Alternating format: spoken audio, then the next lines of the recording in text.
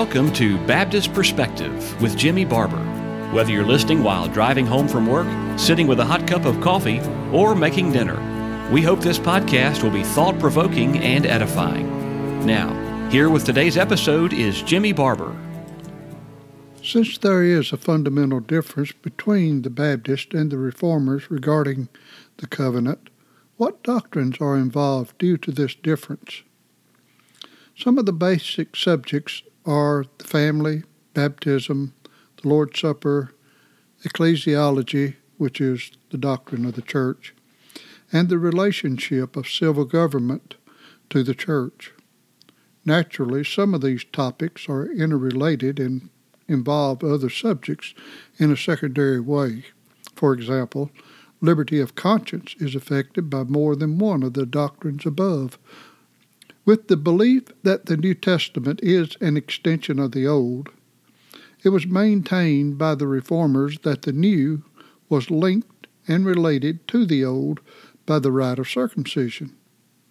In an attempt to answer objections to infant baptism, Calvin gives the following, quote, "In order to gain a stronger footing here, they," that is, the objectors of infant baptism, "add that baptism is a sacrament of penance and faith, and as neither of these is applied to tender infancy, we must beware of rendering its meaning empty and vain by admitting infants to the communion of baptism.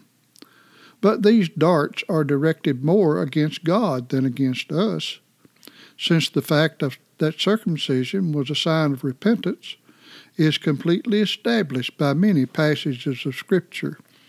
And here Calvin only gives one passage, which is Jeremiah 4:4, which says, "Circumcise yourselves to the Lord, and take away the foreskin of your heart, ye men of Judah and inhabitants of Jerusalem, lest my fury come forth like fire, and burn that none can quench it because of the evil of your doings." Calvin continues, "Thus Paul terms it a seal of the righteousness of faith," Romans 4:11. And Romans 4:11 says, "And he received the sign of circumcision, a seal of the righteousness of the faith which he had, yet being uncircumcised, that he might be the father of all them that believe, though they be not circumcised, that the righteousness might be imputed unto them also." Calvin continues, "Let God then be demanded why he ordered circumcision to be performed on the body of infants. For baptism and circumcision being here in the same case, they cannot give anything to the latter without conceding it to the former. If they concur to the usual evasion that by the age of infancy spiritual infants were then figured, we have already closed this means of escape against them. We say then that since God imparted circumcision, the sign of repentance and faith, to infants, it should not seem absurd that they are now made partakers of baptism, unless men choose to clamor against an institution of God." That's from Calvin's Institutes on the Christian Religion, Volume 2, Book 4, Chapter 16, from paragraph 20.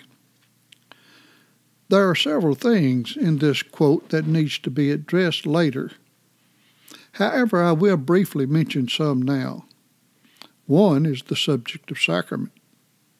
The Reformers insist in calling baptism and the Lord's Supper, and also other things at times, sacraments. Baptists simply maintain that they are ordinances, that is, rules, laws, regulations, given by God for believers, and they are not some mysterious means of grace to benefit those who participate in them. Secondly, the Scriptures speak of repentance, but not of penance. Another objection, the third, the Scriptures do not affirm that circumcision was a sign of repentance.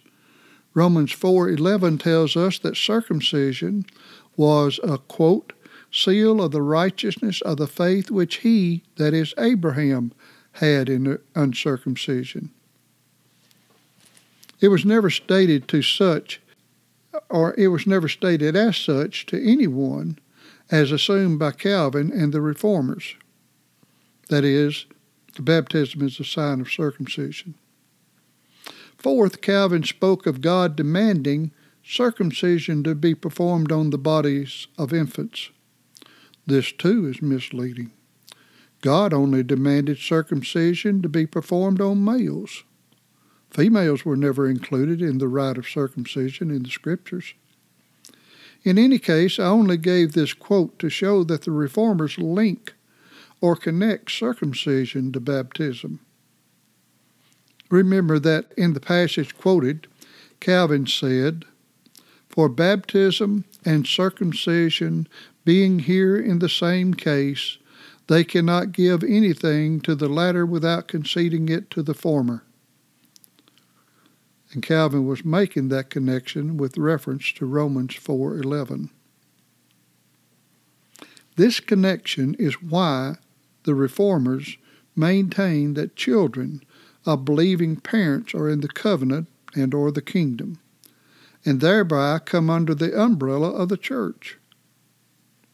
Under the subheading of baptism as a duty, Charles Hodge said the following in his Systematic Theology in Volume 3 on pages 587 and 588.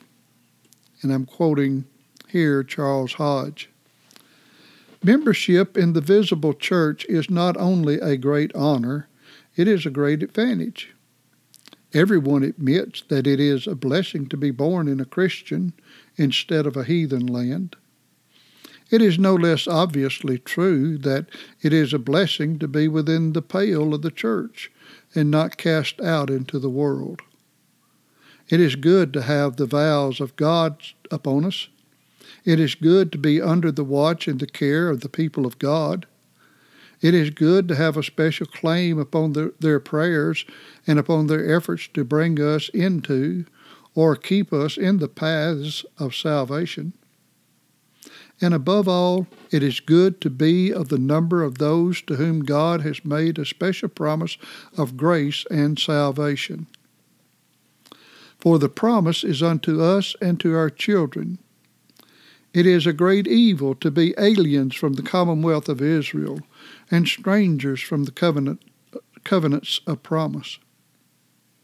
They therefore sin against God and their own souls, who neglect the command to be baptized in the name of the Lord.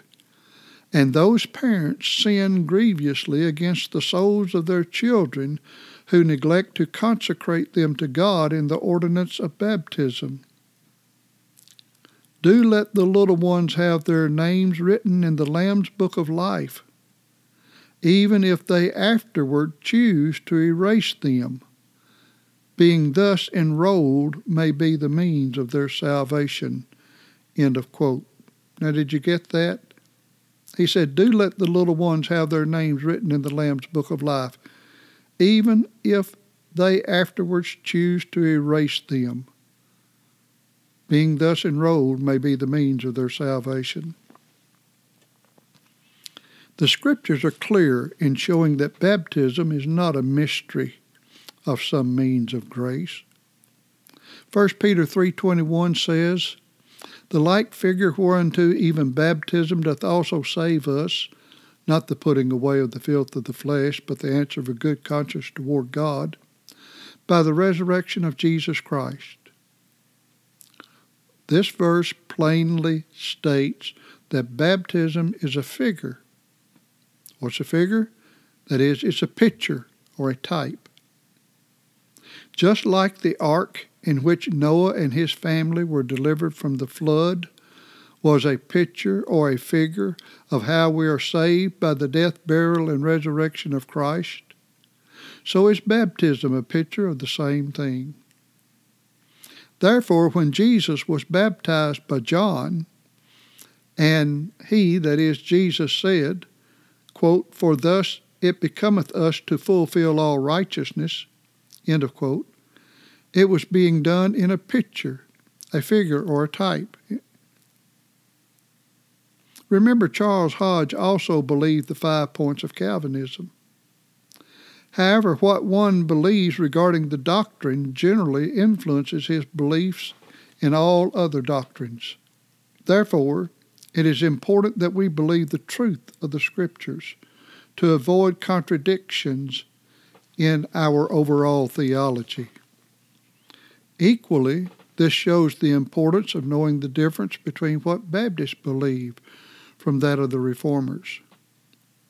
Yes, there are many similarities between Baptists and Reformers, but there are some fundamental differences which separate the two groups. The Lord willing, we will discuss some of these in more detail as we go forward.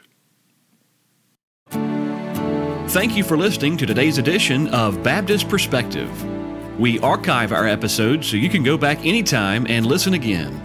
Do you have a question about something you've heard, or just want to let us know you're listening? Visit us at baptistperspective.wordpress.com. That's baptistperspective.wordpress.com. Thanks again for listening.